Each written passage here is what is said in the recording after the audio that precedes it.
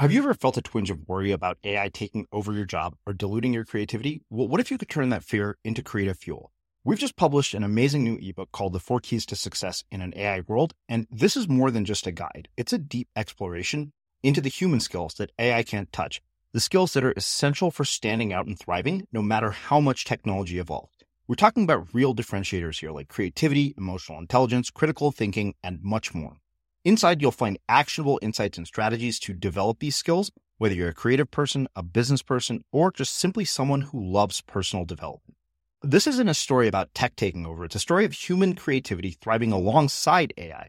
Picture this, AI as your creative co-pilot, not just as a tool, but a collaborator that enhances your unique human skills.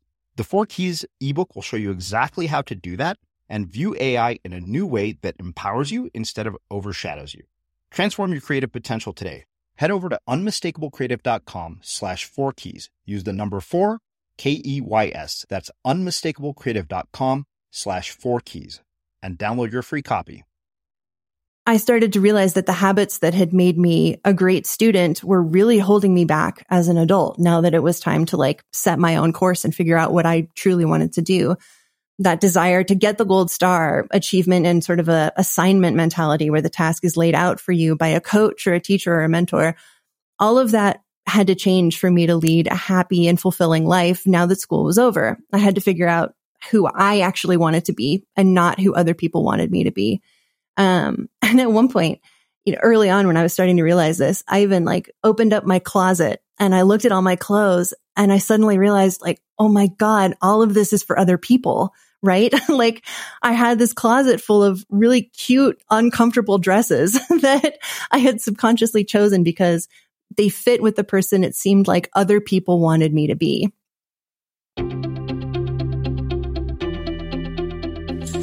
I'm Srini Rao, and this is the Unmistakable Creative Podcast, where you get a window into the stories and insights of the most innovative and creative minds who've started movements, built thriving businesses, written best-selling books, and created insanely interesting art.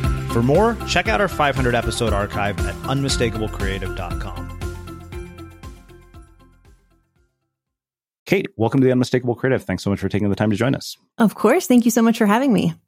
It is my pleasure to have you here. So I found out about your work by way of your publicist, who sent me a copy of your journal, Around the World and Back Again, which is a travel journal. And as somebody who has spent my entire life moving from country to country and city to city, I knew that whatever you had to say would resonate with me. But before we get started and start talking about all of that, I want to start with what I think is a really relevant question, given your background and what we're talking about. And that is, where in the world did you grow up? And how did where you grew up end up influencing the choices that you've made throughout your life and your career? Oh, that's a really good question.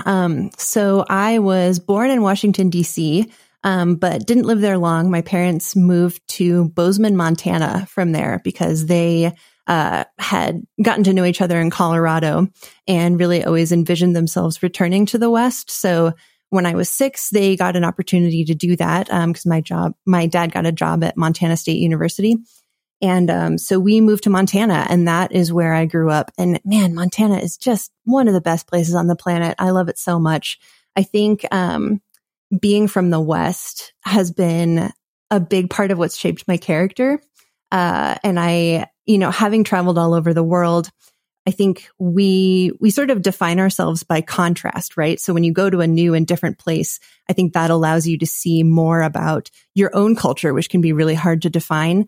And I think by traveling around the world, I was able to see more about the culture that I grew up with and how friendly people in the American West are with strangers and how open they are and how open to different kinds of people and different ways of thinking about individuality they are. And I think that's something that has really shaped me growing up. Yeah.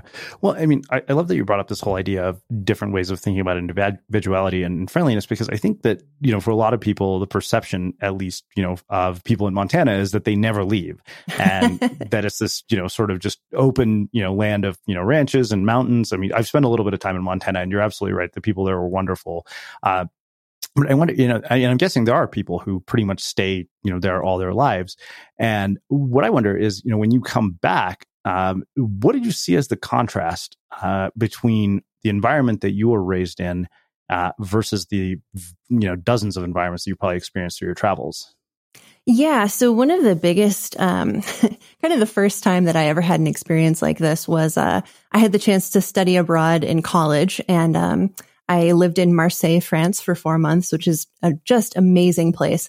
And, in the town that I grew up in, it's really normal for people to greet each other on the street. Just when you're passing somebody, you'll say, "Hey, how are you? How's it going?" And even when you're driving and you're passing another car on like a dirt road in particular, you do the little like finger wave from the steering wheel, And I always thought of that as just being totally normal because that's what I grew up with and that was what I knew. And so when I was in France for 4 months at the early part of the time that I had just moved there, I mean, I remember sort of bouncing down the street and greeting everyone that I saw with this great big bonjour and a huge grin. And obviously that is that is not normal in France. And so I think, people kind of looked at me strangely and greeted me back, but I could tell that this was not something that was normally done.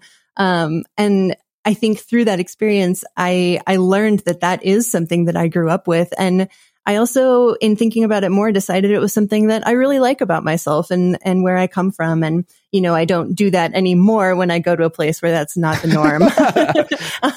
But I think that experience really taught me that, yeah, I appreciate that about where I'm from. Well, so I think for me, what I wonder is why isn't that the norm? Because I think that whenever I talk to people who grew up in environments like that or small towns, it seems that there's this sense of community that exists in places like this where everybody seems to know everybody, which has its, pros and cons, obviously. But there also seems to be this depth of a bond and connection in these places. And I kind of wonder why that doesn't exist in other places and, what we can learn from that. I would love it if my town was like that. Granted, I live in Boulder, Colorado, so everybody here is really friendly too. But sure. I came here from California, where in California, it's funny. I think we had Adam Smiley Pawlowski here, who just wrote a book called Friendship in the Age of Loneliness. And there was this line. He said, on the West Coast, when people say they want to hang out with you, don't assume that that's actually true. They just say that. And it's true. They're flaky as hell. And so I wonder, why is it that sense of community isn't more prevalent? And what could we gain from that? That's a really good question. I mean, it's sort of a double-edged sword because on the one hand, I do love this sort of openness with strangers where we greet people and, we say we want to hang out and everything, but it's also a little bit superficial, right? I mean, or at least it can be. There's this sense of like, if you ask someone how they are, you kind of have to say, "Oh, I'm good," even if they're having a terrible day, which sort of makes no sense. And I don't know, I wonder if in places where it's not quite as common to be quite that open and friendly with strangers, if there's more authentic connection early on when you do get a chance to connect with somebody. And I'm not sure if that's true or not, but I'd be curious to know. Yeah. So what are the misperceptions do you think that media creates of places like the ones where you grew up? Because I think that, for those of us who are, in fairly liberal states or on the coast, we look at the middle of the country and we're like, yeah, it's a bunch of racist Trump supporters, which we all know is not true. Right. But the media perpetuates that perception to a degree. And Montana in particular, like I said, my idea of Montana is basically people who hunted fish and, you have Big Sky where I've been fortunate enough to snowboard. But beyond that, I don't really know anything about it. Yeah, totally. I mean, and now I live in Boise, Idaho, which, people think of Idaho the exact same way. And I think especially right now, this is so valid because, things feel really, really polarized in the country right now. And I think that can be really hard. And, in some ways, it's kind of like you can draw a parallel between that and travel, which is really when you get to know anybody on an actual deep individual level, you're going to find you have a lot in common with them. You just have to get through to that point. You have to sort of take the stereotypes about who they are and what you think you know about them and throw it out the window, or you're never going to get to know the real them. And I think that's true in America just as much as it's true if I were to hop on a plane and go to China right now. Yeah. So I have to ask, where in the world does this wanderlust of yours come from? Was it instilled by parents? Was it something that was common, where you grew up? And are there people where you grew up who never left? It very much comes from my parents. So the job that took my dad to Montana State was the chance to be the head of their study abroad program. And so basically it was my dad's job. And I mean, such an awesome job, but he got to fly all over the world and basically set up sister relationships with universities in those places so that Montana State students could study abroad there and vice versa. And it was especially cool because while he was setting up these sister relationships, he would end up going to specific places again and again. So when I was a kid, there was sort of like this Japan era where he was going to Japan a lot.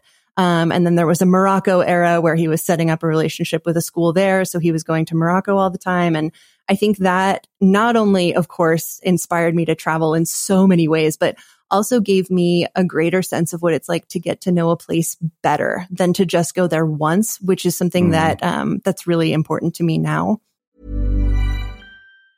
Ever catch yourself eating the same flavorless dinner 3 days in a row? Dreaming of something better? Well, HelloFresh is your guilt-free dream come true, baby. It's me, Keke Palmer. Let's wake up those taste buds with hot, juicy pecan-crusted chicken or garlic butter shrimp scampi. Hello Fresh. Stop dreaming of all the delicious possibilities and dig in at HelloFresh.com. Let's get this dinner party started.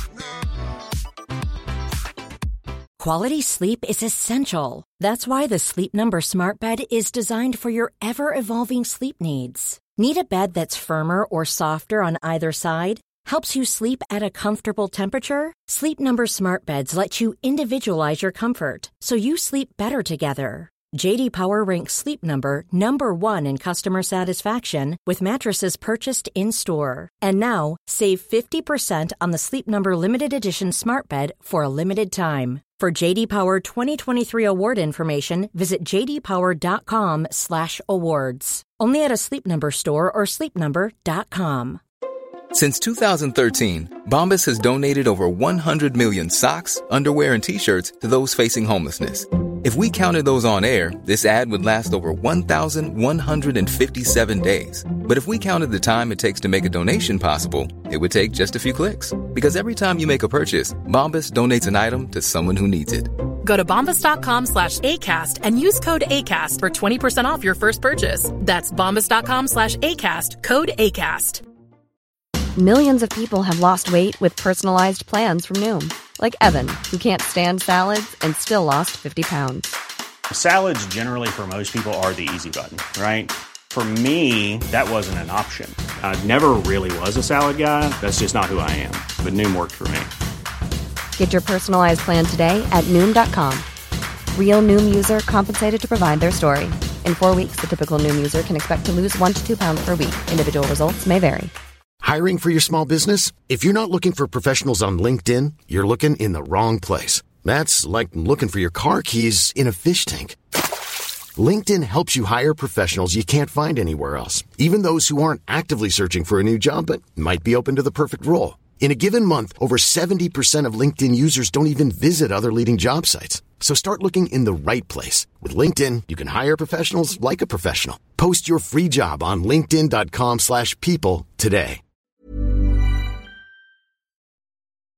As creators, we're always on the move. Whether it's a live podcast event, a pop-up shop, or a workshop, we're constantly interacting with community, and that's where Tap to Pay on iPhone and Stripe comes in. Imagine this. You're at a live event, a listener loves your merch, or a participant wants to sign up for your course on the spot. With Tap to Pay on iPhone and Stripe, you can accept their payments right there and then, right from your iPhone, so there's no extra hardware or no delays. Total game changer. It's not just for creators. Any business owner can do this. It's about making transactions smoother and much more personal, growing your business in your way. We've been using Stripe for our products and courses for a long time, and now with Tap to Pay on iPhone, you can take your business to the next level too. So visit stripe.com/tapiphone to learn more. Remember, folks, with Tap to Pay on iPhone and Stripe, your business is always at your fingertips. Yeah, no, I mean, absolutely. I mean, I went to Brazil as a tourist in, I think, 2004, and then I went and, spent 6 months there as a student, and it was a wildly different experience. Yeah, totally. Absolutely. Yeah, I mean, nothing is like getting to actually live in a place and really get to know it. Those have been the best travel experiences of my life, for sure. Yeah. So one thing I wonder is, with a father who is the study abroad coordinator, from all of the various people I've talked to, from all of the various research that I've done and books I've read, it seems like a gap year is something that is invaluable, or study abroad is valuable. And your dad happens to be in an educational institution, yet this isn't something we actively encourage students to do. And I wonder why that is, because my parents weren't buying the value of a study abroad until my sister got to Berkeley and she ended up going to France. And when I went back to grad school, I told my dad, absolutely, I'm going to spend a semester abroad. Yeah. Oh man. I think it is one of the best possible things you could do. And especially not just a gap year where you're, staying in your own country, but a gap year where you're able to travel. I don't think there's a single better thing that, that you could do for yourself or your kid, if you're a parent. In addition to studying abroad in college, I was lucky enough to get to spend a year in Greece after college, teaching there.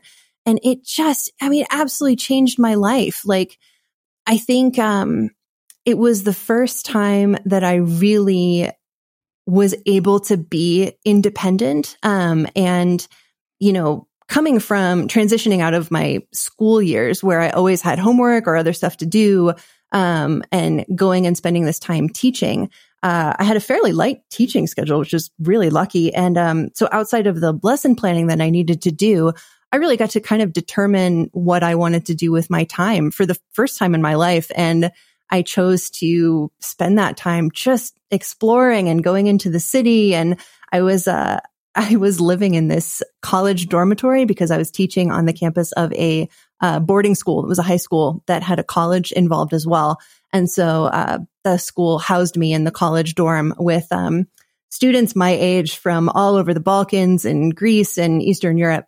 And I think having that experience where I actually had free time for one of the first times in my life, and I had time to be able to spend with people my age from all over the world, I was invaluable for determining the person that I wanted to be moving forward, and getting to try out different ways of life and learning about the different ways that people approach ways to spend their time. It was absolutely fascinating. I think it really made me who I am today. Yeah. So two questions come from that. Your dad doing what he did he encourage any particular career paths, or, what is it that put you on the trajectory that you're on today that, it led you down this path of writing books and doing creative work? Yeah. So, my parents were really wonderful parents, and they really encouraged me to just do my best and try tons of different things. And I really looked up to my dad growing up. And, I think very naturally that led to me wanting to be an academic. And let's see here. How to tell this story.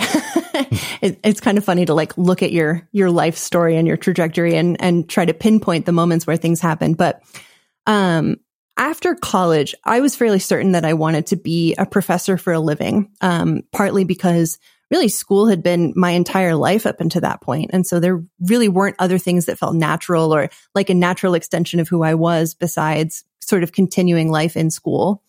And so after college, I applied for grad school and also this grant that ended up taking me to Greece. And after Greece, I had deferred my grad school acceptance. So that was what I did next. But being abroad for the first time right before that had kind of started to kick in some thinking about what I truly wanted. And I really unsurprisingly found myself unsure of whether I wanted to go on and pursue a PhD and become a professor, which had been my plan all along.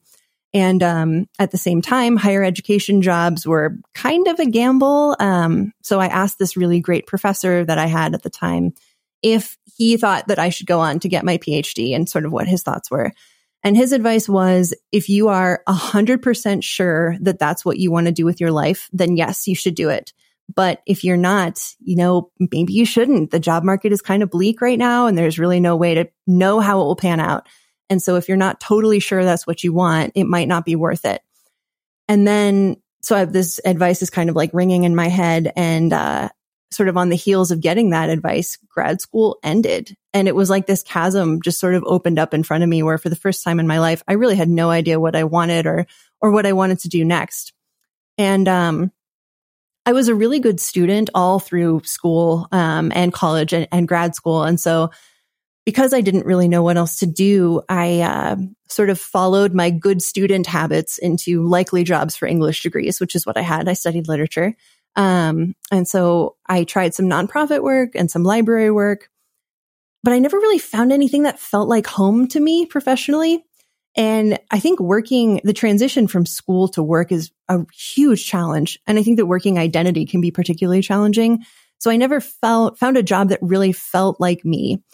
And also, with these sort of good student habits that I had, for the first time in my life, there really wasn't much of an ability to like get a gold star for anything, And for the first time in my life, I was in a situation where that sense of achievement that I had always gotten from doing well on sort of assignments given to me by other people needed to come from myself and from that intrinsic knowledge that you're doing your best and you're doing a good job.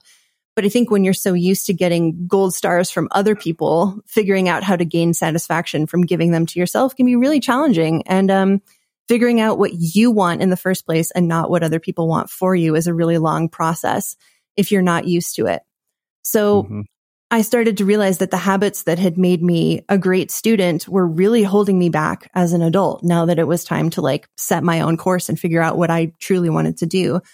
That desire to get the gold star, achievement, and sort of a assignment mentality where the task is laid out for you by a coach or a teacher or a mentor. All of that had to change for me to lead a happy and fulfilling life now that school was over. I had to figure out who I actually wanted to be and not who other people wanted me to be. And at one point, early on when I was starting to realize this, I even like opened up my closet and I looked at all my clothes and I suddenly realized like, oh my God, all of this is for other people, right? Like I had this closet full of really cute, uncomfortable dresses that I had subconsciously chosen because they fit with the person it seemed like other people wanted me to be. And, right around that time, because I wasn't happy at work, I was returning to things that really made me happy in my spare time. So I was doing a lot of drawing at home. And actually, an artist is the very first thing that I said I wanted to be when I was a kid. And then, I kind of got on this academic path, but I had always loved drawing and taken a lot of art classes and had always loved creative things like writing and drawing and acting. And so in the evenings, I would kind of casually do some drawing at home as a way to relax and feel like I was doing something just for me. And one day we had a friend over for brunch and we were standing in a room in our house where I'd hung up some pieces on the wall that I had done. And the friend was looking at them and he took out his wallet and handed me a $20 bill and said, if this is what it's going to take to get you to do this, I want prints of these ones and I want them within 2 weeks. He's a really good friend, and I have since thanked him profusely. But something kind of just clicked. I think I, for the first time, really like put myself in the driver's seat about what I actually wanted and could make happen for myself. And that took the form of a side hustle that sort of said no to the professional track that I had been on and yes to something I had always loved, but had kind of accepted the cultural narrative that it wasn't a great career choice for financial reasons. And I started a little illustration business when I was 25 and 1 year out of grad school. And giving myself a project like that was ongoing and fun and creative and completely independent really made me feel like I was doing something for myself in a context where I was having a hard time doing that in my daily work life. So in my spare time outside of work, I dove into this little world of creativity and business. And I kind of shockingly discovered that I really loved the business aspect of it too. So I worked super hard and went from a full-time job with a side hustle to a part-time job and a little more expanded side hustle. And then 3 years into it, I was able to go full time with it where I was just working for myself. And I've been doing that full time for 5 years now. Wow. Well, so many questions come from that. I think the first thing is you had that moment where you questioned whether you wanted to be a professor. And you had it at such a young age. And I'm wondering why you were self-aware enough to question the possibility that you were going down the wrong path at such a young age and other people are not. Honestly, I really think it was travel. Like, I think it was that year of being in Greece and taking myself out of the context where everything was familiar to me and everything was sort of reliable and stable and I could predict how things would go.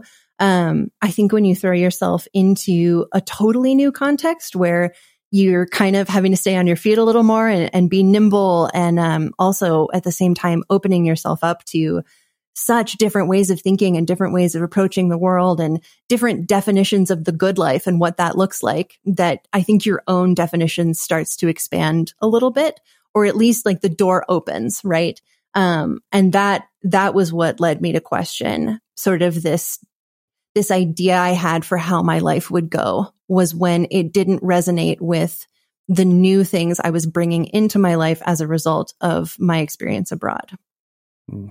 So you mentioned earlier that you actually spent some time teaching in Greece. And I wonder, as somebody who has had this lifelong passion for education prior to doing what you do, what did you notice as the contrast between how people are educated here, how education shapes value systems and choices, and how it differs from the various places that you've been, and particularly where you've taught? Oh, boy, that's a really good question.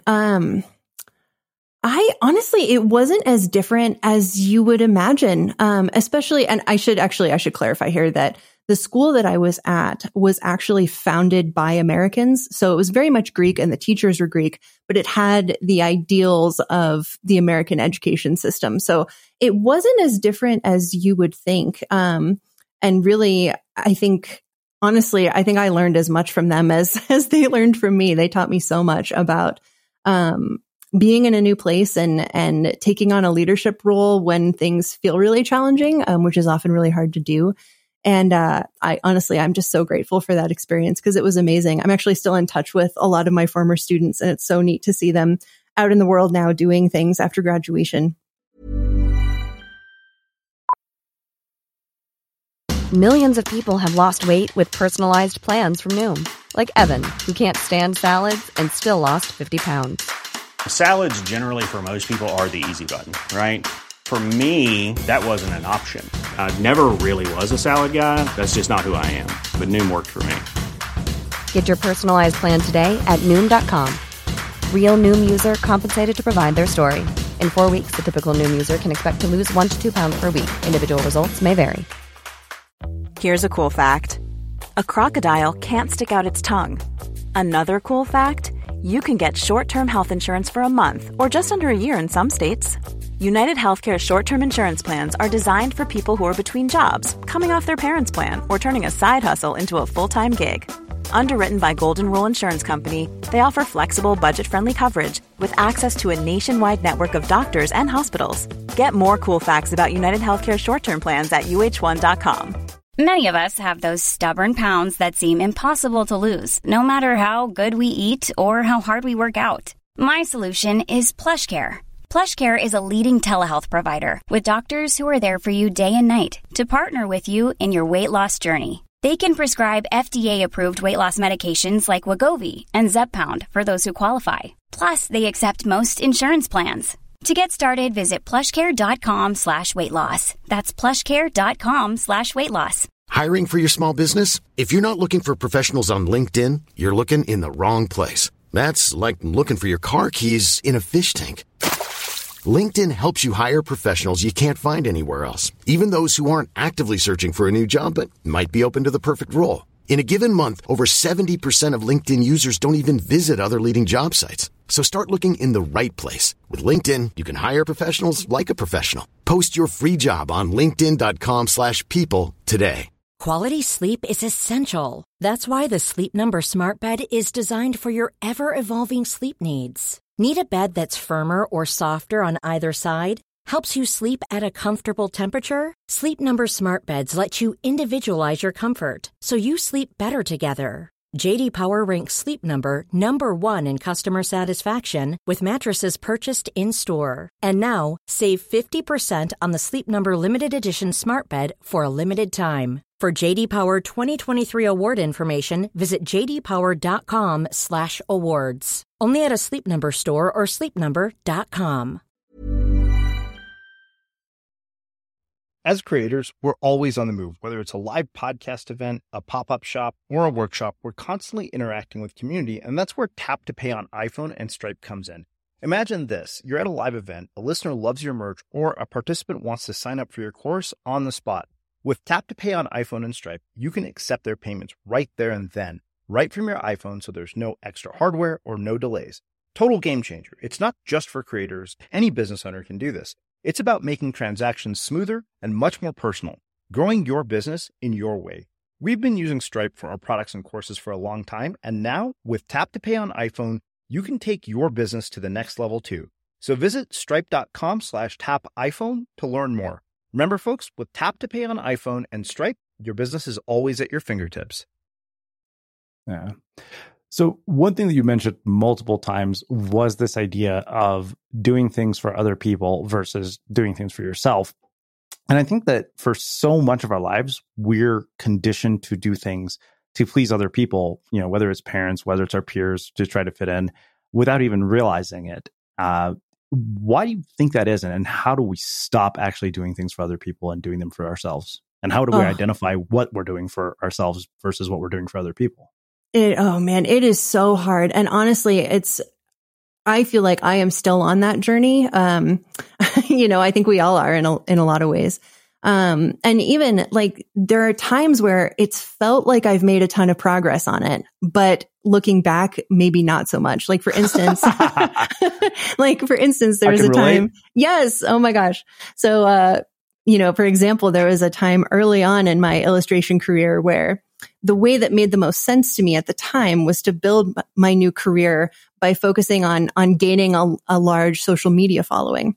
And this was back in the day before Facebook bought Instagram and the algorithm changed and all that garbage. So I built a large audience of followers, and it definitely did catapult my business into a new level of success.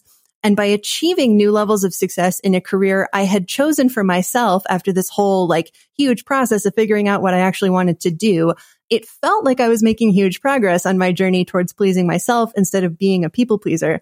But by achieving that, by focusing on social media, I was throwing a huge part of myself and a huge part of my energy into the most people pleasing part of the entire thing, right? Social media is about pleasing other people. And it's a really dangerous place if you're trying to learn to truly do your own thing for the first time in your life. So I had this second whole awakening on this journey where I recognized that Instagram was just feeding those old bad habits I had of forming myself and now forming my work into a shape that other people liked. And more than that, it was boosting those habits because it was providing positive reinforcement for it, albeit very superficial positive reinforcement. So since then, I have very purposefully taken a big step back from Instagram and learning to be okay with the fact that has honestly lost me a ton of followers, and a ton of that sort of conventional success that we think of with social media. That's been a huge part of my journey. And I feel like I'm finally starting to get there, but it's really challenging. Yeah. Well, I think social media is just one version of this, and social media definitely amplifies this sort of need to please and create because, the whole thing is about getting attention from people. Right. Absolutely. No, and I think in a lot of ways, we each just have to figure out, this is going to sound really cliche, but I absolutely think it's true. I think you have to figure out what success actually looks like to you, and not just the cultural narrative of what success looks like for people in your field or people at your age. And, for me at this point, I feel like success looks like living out my definition of the good life. And this is actually something that my husband and I will say to each other all the time. We'll point out something small and say, oh yeah, that's totally a part of my version of the good life. For example, we really love Italy and we hope to live there part-time eventually. And one of our favorite things about Italy and much of the rest of Europe is that breakfast is often just a pastry and a cup of coffee. And I love pancakes and things as much as the next person, but if you can have a croissant, you should absolutely have the croissant, right? So we've started this little tradition where in our house, we usually have a small pastry or something with a cup of coffee for breakfast. And for us, that's part of the good life. And it's a thing that makes it feel like we're truly living our version of the good life. And, I think that that's what my definition of success looks like now. You need to have a certain level of financial security and independence to be able to enjoy those things, especially travel, having time to travel, things like that. So it's definitely still a piece of the puzzle. But when the achievements that you earn are really just part of the building blocks that you're putting in place towards that good life that you envision for yourself, then the good life itself is the prize and not the achievements themselves, if that makes sense. Yeah. No, it totally does. I mean, that, this raises numerous questions for me about, sort of how we define what it means to be a good life or what it means to live a good life. So one thing you mentioned was this whole idea of the cultural narrative about what it means to be an artist. And typically, I grew up in a culture where the whole idea of being an artist is ludicrous. The whole idea of doing Sure. creative work is insane. Why would you go and do something so unstable? Or go become a doctor, lawyer, engineer. That's what we're Yeah. supposed to do. So one, in the context of that cultural narrative, which is still fairly prevalent, how do people actually, know they're, signing up for something that is a situation where nothing is guaranteed and anything is possible? Because, for every person like you who gets to make a living doing their art, there's a lot of people who die penniless and broke. That's just a reality of the creator economy. It's not a meritocracy. It's, an uneven income distribution. These are harsh truths about all of this. So yet, if somebody says that's what's going to give me a sense of fulfillment to basically go out, and even if it means I'm a starving artist, how do we start to unwind this cultural narrative, particularly one that is so predominant and has been just programmed and drilled into us? Boy, that's a great question. I mean, it's not easy. And I mean, I think it comes down to asking yourself really, again, what that good life looks like for you and what you're willing to sacrifice to make that happen. Because a lot of times there are sacrifices involved. And then I think the other thing that you really have to sort of negotiate for yourself is the spectrum between creating what you want to make and only what you want to make, and creating what you need to make to survive financially, right? So reconciling selling with creating, which is really challenging. And I think that is a spectrum that every artist has to examine for themselves, of like where exactly they want to be on that spectrum. Yeah, it's kind of like, do you want to be James Patterson or Seth Godin? Absolutely. So, I love this whole idea of the good life and what it means. What I wonder is, you've traveled all over. I mean, I'm from another country. I grew up in a different culture, and I've had some exposure to this. What have you seen as differences in how Westerners define what it means to live a good life versus, all the other places that you've been? Oh, that is such a great question. And actually, it's one of the journal prompts in the book is, what is the definition of the good life in the place that you're in? And I think it takes getting to know a place really well to answer that well. But the one place that I can answer that a little bit more extensively is Greece, because I was there for 10 years and, or not for 10 years, for 10 months. I would love to be there for 10 years. That would be amazing. But I think one of the things that struck me most about Greece was the sense of joy and togetherness and how those things go together. America is pretty famously a very individualist country, and that doesn't mean that we're not family focused, because we are. But I think we go about it in a very different way. And I remember there was this dinner party that I was at fairly early on in my time in Greece. And we were having such a good time, and somebody made a joke and I was laughing so hard. And I kind of like made this embarrassing little like snorting sound like you do when you're laughing really hard. And I was like, oh my gosh, this is just so great. I just can't contain my joy at being here with you all. And one of the people present said, don't try to contain it. We're Greek. We don't. And it just really stuck with me about like being way more present, right? Like I think sometimes a definition of the good life can be more focused about the future, where you're setting yourself up for the future that you want, the good life that you want down the road when you are a, successful author or whatever else. But I think that Greece really struck me for how much the good life was about being in the present and being grateful for moments as they're happening. Mm-hmm. Yeah. So one of the things that I have thought a lot about is the role that social media has played in altering our sort of perception of what it means to be a good life and the narrative that we perpetuate. And I think you and I, given the nature of the work that we do, are probably guilty of perpetuating this narrative. You travel, I get to do this thing that I think is cool and gives me a lot of freedom. And in that, I think we discount the value of what most people would consider a normal life, right? 9 to 5 job, family and kids somewhere, wherever it is. And I remember writing about this and I said, who's to say that is not a perfectly good life? And yet we actually, I think in a lot of ways, have done a disservice to our culture by perpetuating this narrative that is not, because we plant seeds of dissatisfaction where there are none. And I wonder what you have to say about this. Not a question, but a statement. No, absolutely. I agree with your statement.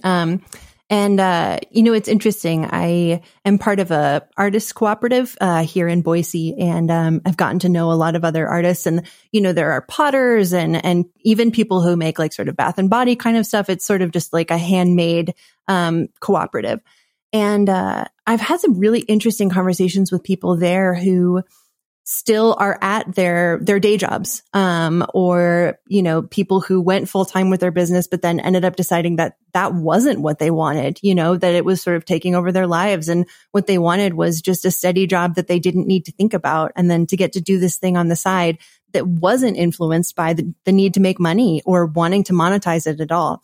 And so I really feel like it's about figuring out just what you want. It can be whatever you want it to be, whether that's having this more steady job that's not something that takes up as much of your energy or time, or going full throttle with a creative business. I think it really is about just whatever you want it to be. Mm-hmm.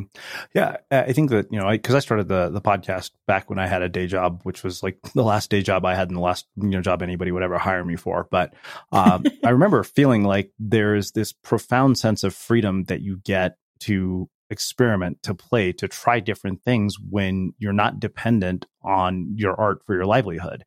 In fact, I think that often you make better work, because it's funny, if you look at some of the most successful projects, on the internet, things like Humans of New York, things that have just become wildly popular, often those people are not people who quit their jobs and started to like follow these online marketing strategies. They just did something they enjoyed doing.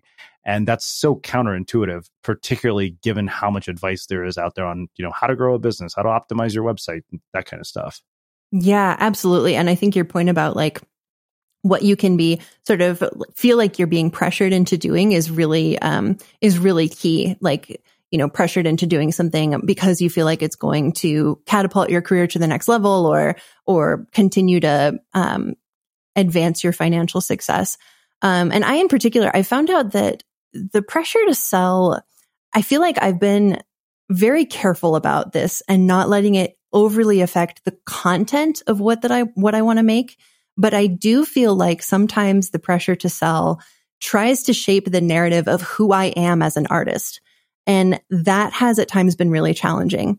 I think for working creatives, there's often a pressure to brand yourself as the something person, like the person who makes minimalist landscapes or a very specific kind of music. Like we see this all the time with bands, right? Like when an album is a hit, people kind of want the same thing from the next album. And that's definitely something that I've seen in my field. Many of my peers who have creative small businesses and have achieved large followings and have sellout launches for their product, they make one very specific thing. And it kind of makes sense, right? Like there's so many people in the world and so many creatives to follow. And it's almost challenging to sort of keep track of them all. And you need a specific thing to latch onto to make them memorable and relatable. But I think once you've achieved success with that one thing, it's hard to find the freedom to do something else. And you can kind of feel backed into a corner creatively. And it sort of comes back to that cultural narrative we've been talking about surrounding creative work, where, you feel like if you're making money at all, you should be grateful and you should just keep doing that thing that's making you money because you're so lucky to be making money. And this is something I've really struggled with. My first book is called You're Weird, and it's all about uniqueness and individuality, which is something I really, really believe in. I really want to live in a world where everyone is totally comfortable being quirky. And I think that both individual people and society as a whole benefit when people are their authentic selves and when everyone's quirks are allowed to flourish and come to the forefront. And I really loved making the book too, because I got to do that myself in the process of making it, which was just a total blast. But once I had published a book on weirdness, it kind of felt like I had to be the weirdness lady. You just go around and be strange everywhere you went. Yeah, or like at least feel like the content of what I made next had to be about individuality too, or sort of be tied to your weird in some way. And I just wasn't feeling like I wanted that to be my whole thing, I want to be able to champion individuality, but also create things about the other things that I wanted to champion. So for a long time, I really struggled with what I wanted my next book to be. I fell head over heels with the process of making books while I was making You're Weird. And I knew I wanted to make another one, but it really felt like it had to make sense with You're Weird so that people would know sort of who I was and how to categorize me as an artist. And all the ideas that I could come up with along those lines, they weren't fully realized, or they weren't things I wanted to do. And as a result, they didn't feel genuine because they wouldn't have been genuine. And so it took me a long time to realize that what I really wanted to make was a travel journal. Especially because, again, I feel like travel has just completely shaped me as a person. And I wanted to bring other people the tools, to do that for themselves while they're out in the world. And it made, absolutely no sense with You're Weird, right? But I decided to just go for it. And I'm so glad that I did, because I really, really enjoyed making this book, and I can't wait to get it out into the world. Yeah. I can relate, because I think the funny thing is people know me as a podcast host, and I gave the keynote speech for Podcast Movement one year. It was the first year they did their conference, and they founders of the conference contacted me. They said, "Will you give the keynote?" And I said, "Yes, on one condition." They said, "What?" "I don't want to talk." And I said, "I don't want to talk about podcasting." and I told them, I said, I'm a storyteller, and audio is just one medium in which I tell stories. And I think the point is that I never wanted to be defined by just one thing. Yes. It's funny you talk about You're Weird. I was with my friend Cal Newport. I was on his podcast recently because I was in Washington, D.C., and we were talking about Mark Manson, who, has this crazy successful book that has made him ungodly amounts of money, and probably is one of the most successful nonfiction books of all time. And then he followed it up with another book called Everything is Fucked. And the publisher naturally wanted another one, another book with the title fuck in it. And apparently the entire publishing industry has lost their damn minds, because they think that you just put fuck in the title of a book and it'll be a bestseller. But that's another rant. That's another rant that we don't need to go off on. But apparently he said that's it. He was done. He didn't want to basically keep putting, fuck books out in the world, which is the only way I can think about, to be clear, those aren't porn. They're actual nonfiction books, but that's just, kind of the category he created. Right. But to that point, if you're forever defined by this one thing, it's really limiting, I think. Yeah. Oh, absolutely. And I think that's something that, that we all don't really think about. I think when you think about starting a side hustle or starting your own business, there's so much that's focused on just getting to the point where you are doing okay, right? And your business is making money. And then there's this sort of question of what comes next. And there aren't all that many resources out there for that. If you're looking to start a business, you can find a lot of advice and good practical stuff. But when it comes to okay, I'm successful, quote unquote, what do I do next? There's really not a lot out there, to help you on that journey. And, I think it's really hard if you are continuing to evolve as a person, which of course we all should be. I started my business when I was 25, and now I'm 33, which isn't all that much older, but a lot has happened in 8 years. And I find that the art that I want to make now is kind of different from what I wanted to make when I first started. And I want that to be okay for people, and still like me as an artist and like my work, but understand that it's going to change over time, which is easier said than done. Mm-hmm. Yeah. One thing that I wonder about, you've traveled all over the world. We were talking about definitions of a good life, and cultural narratives. What are the things that you have found that are different about the cultural narratives around what it means to be an artist in different cultures? Ooh, that's a really good question.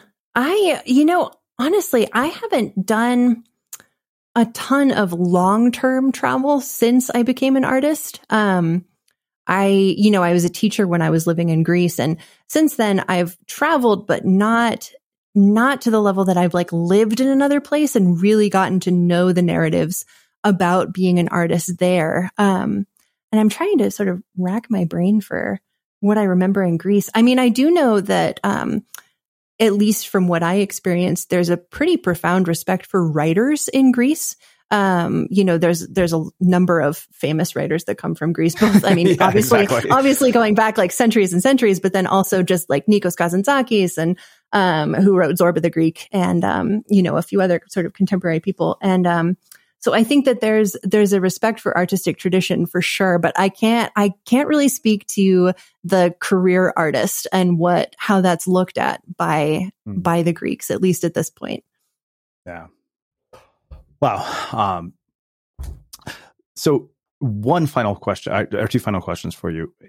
As an artist who was raised by somebody in our education system, what role do you think that the arts need to play in education? Because I think that we have kind of gone so far in the opposite direction to emphasize practicality that I would have never considered anything like an artistic, major while I was in college. I mean, I came from an Indian family. That would have been totally impractical and would have never gotten me a job. Not that, my degree got me a job either. So, you've kind of been able to see both sides of this.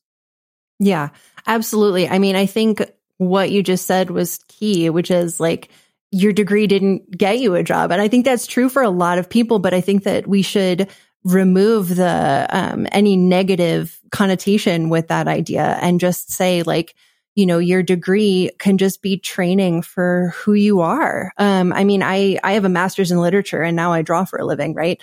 But I find that it still really creeps into the art that I make.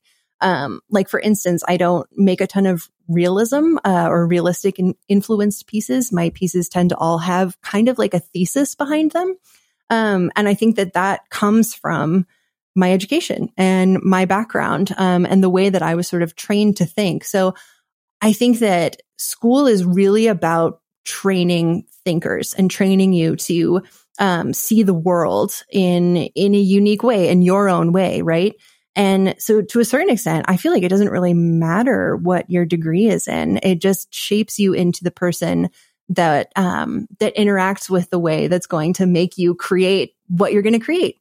And to that end, I think that art is incredibly important because I think that you need to be able to think in all different kinds of ways to be a really well-rounded, successful person. So you need to be able to think logically and practically and scientifically, but also creatively. And that, I think, is how you build a successful individual. So I do think that art is a really important part of education. Yeah. Well, I have one final question for you, which is how we finish all of our interviews on the Unmistakable Creative. What do you think it is that makes somebody or something unmistakable? I think the thing that fights unmistakability is the influence of other people. So, of course, we as people, we need to encourage each other and lift each other up and support each other. And all of that is wonderful and necessary and genuinely helpful. But what I mean by the influence of other people is any external force that shapes or tries to shape you or what you're doing. And I think that takes you in the opposite direction of unmistakability.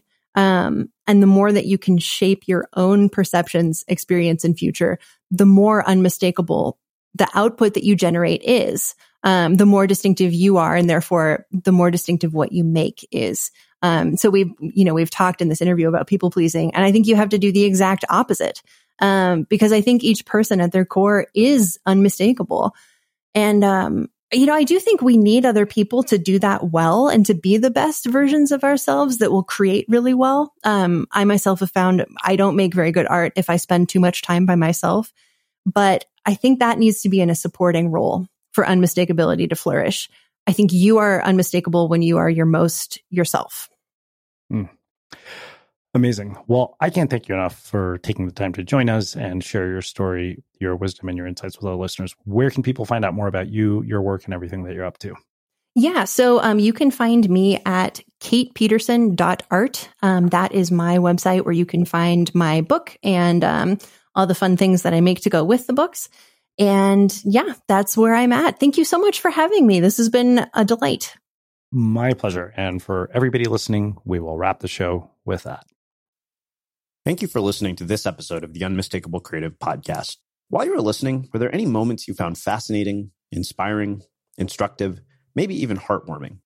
Can you think of anyone, a friend or a family member who would appreciate this moment?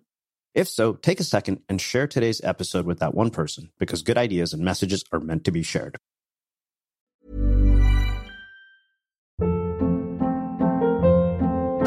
Hold up. What was that? Boring. No flavor. That was as bad as those leftovers you ate all week. Keke Palmer here, and it's time to say hello to something fresh and guilt-free. Hello Fresh. Jazz up dinner with pecan-crusted chicken or garlic butter shrimp scampi. Now that's music to my mouth. Hello Fresh. Let's get this dinner party started. Discover all the delicious possibilities at hellofresh.com.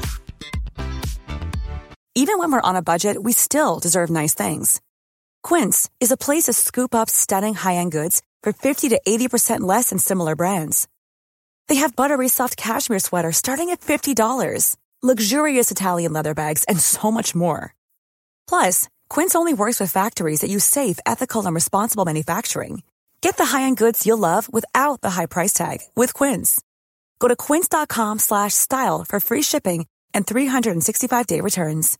Imagine the softest sheets you've ever felt. Now imagine them getting even softer over time. That's what you'll feel with Boll & Branch's organic cotton sheets. In a recent customer survey, 96% replied that Boll & Branch sheets get softer with every wash. Start getting your best night's sleep in these sheets that get softer and softer for years to come. Try their sheets with a 30-night guarantee. Plus, get 15% off your first order at bollandbranch.com. Code BUTTERY. Exclusions apply. See site for details. Sick of being upsold at gyms? My guy, you're currently a base member. For $90 more, I can upgrade you to our Shred membership. For $130 more, you'll be a Swole member. And for just $300 more, you'll reach Sweat Platinum. At Planet Fitness, you'll get energy without the upsell. Never pushy, always free fitness training and equipment for every workout. It's fitness that fits your budget. Join Planet Fitness for just $1 down and $10 a month. Cancel anytime. Deal ends Friday, May 10th. See Home Club for details.